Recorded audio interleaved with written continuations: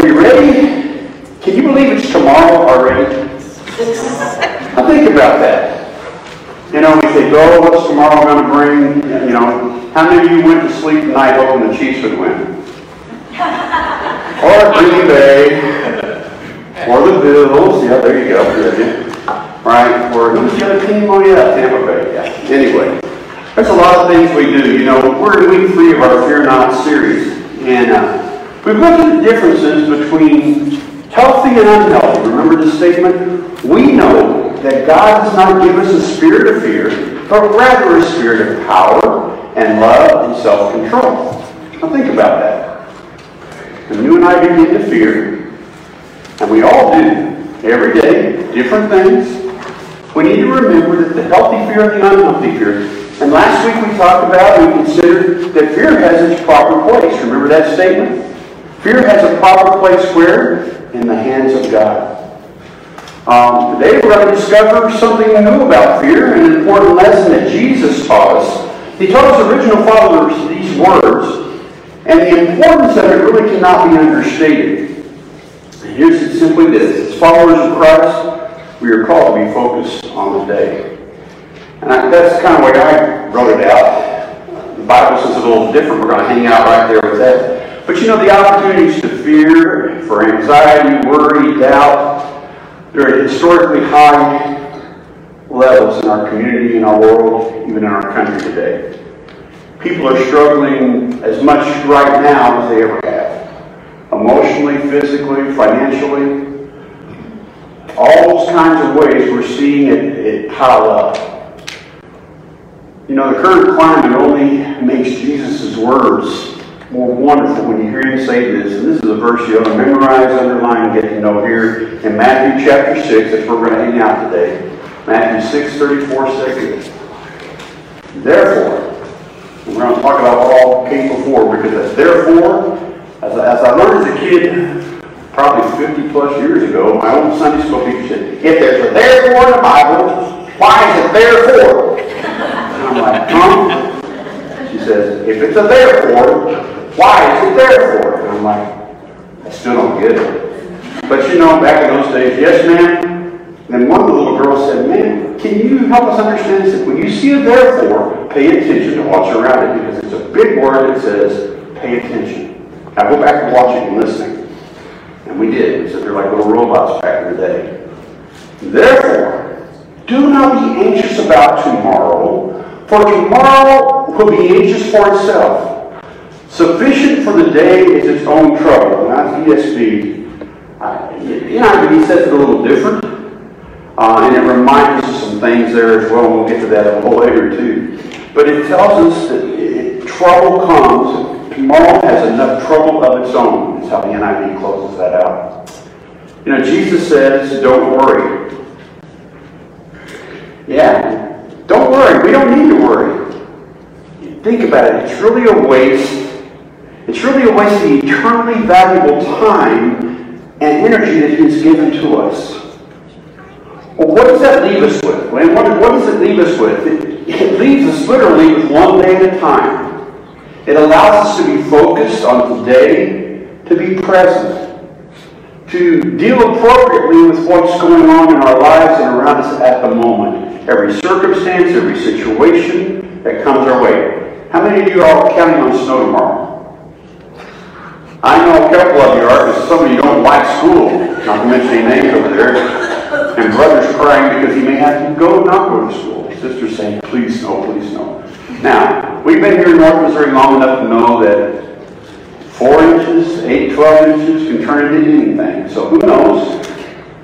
But what is that tomorrow? Worry about it when it becomes today. Make plans, think about it. But you can't change that. Sufficient for the day is trouble of its own. So think about that now with me as we turn to chapter 6 in Matthew's Gospel. If you've got your Bibles, grab it and turn with me. And I want you to listen to what Jesus says about troubles and worry, and as we focus on today when we talk about fear not. Remember the 365 plus fear not or do not fear in the Bible? You can take a concordance, run out on him with our computers now. You can just tell me, find every verse that has that. And you can run that down. You can read a new verse every day. Well, here's another one that talks a little bit about that. Here in Matthew 6, we're going to pick up verse 25. Now, Jesus is talking to the disciples here, as you're familiar with, and they're asking questions, and he's going through all that, and he simply says this: "Therefore I tell you, do not be anxious about your life, what you will eat, what you will drink, nor about your body, what you will put on. Is not life more than food, and the body more than clothing? Look at the birds of the air. They neither sow nor reap nor gather into barns, yet your heavenly Father feeds them. Are you not more valued than they? And which of you, being anxious, can add a single hour to the span of life?" He goes on to say in verse 31, Therefore, what I just told you, do not be anxious, saying, what shall we eat, what shall we drink, what shall we wear? For the Gentiles seek after these things, and your heavenly Father knows that you need them all. But seek first the kingdom of God and His righteousness, and all these things will be added to you as well. Therefore, do not be anxious about tomorrow, for tomorrow will be anxious for itself. Sufficient for the day is its own trouble. As the NIV says, don't worry about tomorrow, for tomorrow will worry about itself, for each day has enough trouble of its own. Yeah, there's enough trouble every day, no matter what we do. So what I want you to consider as we process this morning in the time we have, consider your value in Christ. What's valuable in your life? What's important? How valuable are you? Your life is more important than the food we eat, the clothes you wear, the vacation you might take next month, the size of your retirement account, your zip code, anything else you have or think about or might be concerned with. Your value in Christ is more important than all those. The fact is, God believes you are so valuable that He sent His one and only Son to die and suffer in your place so that you might spend eternity with God. That's how valuable you are. Don't want anyone to tell you any different. We beat ourselves up many times. We play, as the old days, in my younger days of counseling, when I used to say, quit pulling the tapes off the wall and plugging them in, and I would say, don't turn the CD on where everybody is, and now I got to redo my language again. Pretend it's a digital file in your head of what you heard growing up, or what that teacher said, or your parents said, or your ex-husband or ex-wife, or whatever said. Quit giving it space in your head. Listen to what God wants to tell you. Listen to what God wants to tell you. Our Heavenly Father doesn't want us to waste 1 second of His precious life that He has given to us, paralyzed by unhealthy fear, by worry, anxiety, or doubt. You ever been paralyzed with fear? We all have at different times. Our heartbeat goes, those innate things that are in our DNA that protect us, that guide us, that help us when fear occurs. It kicks in and we become hyper alert and hyper-reactive. But God doesn't want us to be paralyzed by that unhealthy fear, worry, anxiety, or doubt. He is willing to take it on. Remember the secret that Paul told us, and we learned about fear and anxiety and worry last week? These things belong in the hands of God, not yours. As Paul said in Philippians 4, 6, and 7, he says, do not be anxious about anything, but in everything by prayer and supplication with thanksgiving, let your requests be made known to God, and the peace of God, which surpasses all understanding, will guard your hearts and your minds in Christ Jesus. Were you anxious at the beginning of this week? Many people were. Has it turned like you thought it would?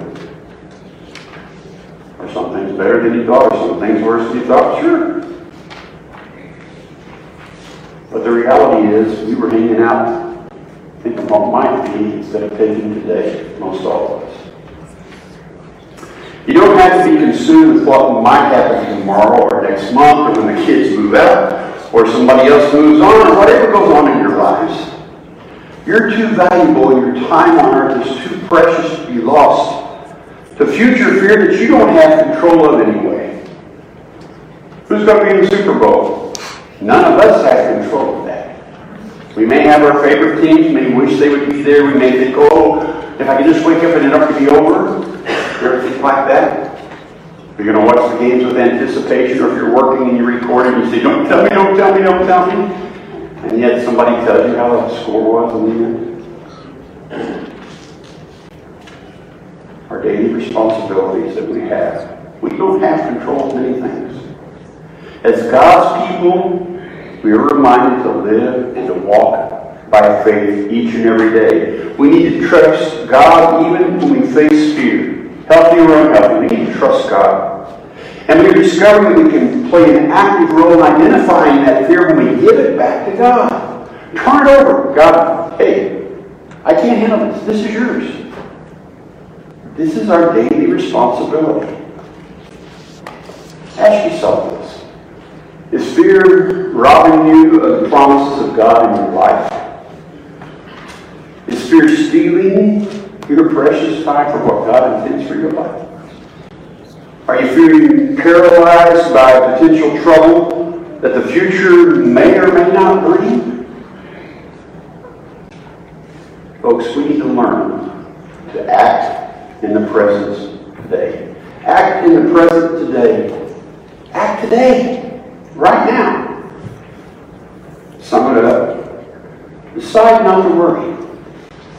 Look at verses 25 and 27 again. Therefore I tell you, do not be anxious about your life, what you will eat or what you will drink, nor about your body what you will put on. Is not life more than food and the body more than clothing? Hey, take a look at the birds around you in the air. They don't sow, they don't reap, they don't gather in the barns. Yet your heavenly Father feeds them, where the other people put bird feeders out, right? God takes care of them. He's telling them that. Are you not more valued than those birds? Which of you can be anxious, can add a single hour to your lifespan? Can you even control it? Decide not to worry. As we act in the presence of today, here's the second thing we need to do. Trust God that He's going to take care of it. Trust God that He's going to take care of you. Verse 31 says, therefore do not be anxious, saying, what shall we eat? What shall we drink? What shall we wear? The Gentiles, they seek after these things. But your heavenly Father knows that you need them all. Now think about that.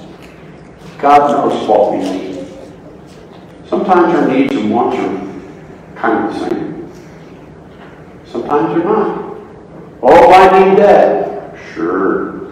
I need transportation, but do I need that brand new? I thought I always wanted Mustangs. I've been seeing the commercial for an electric Mustang. Have you seen the electric commercial? And I'm thinking, but I do want to drive one sometime. I just want to see if it really can go like a real Mustang. Well, you know, with an electric motor. Safe on the environment, all that good stuff. But can it run fast?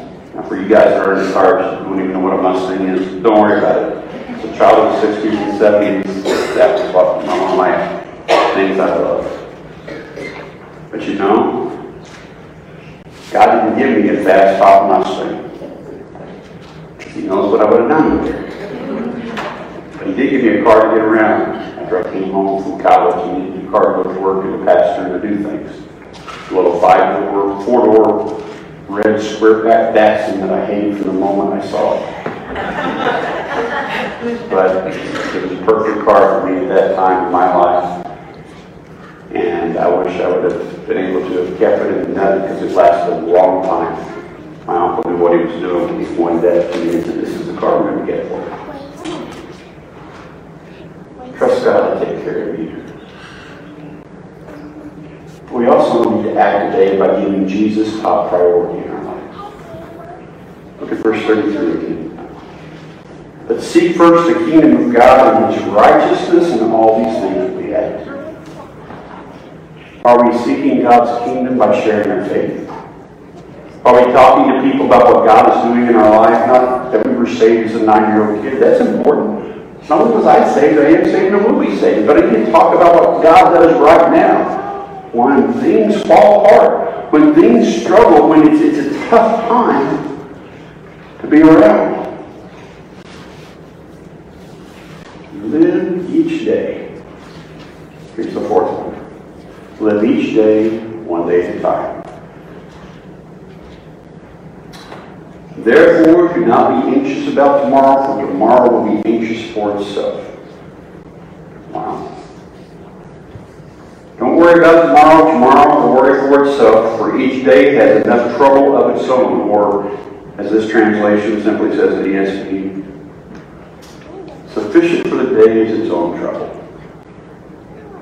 Each day's got enough trouble in it. Don't borrow. Don't plan on it before or afterwards.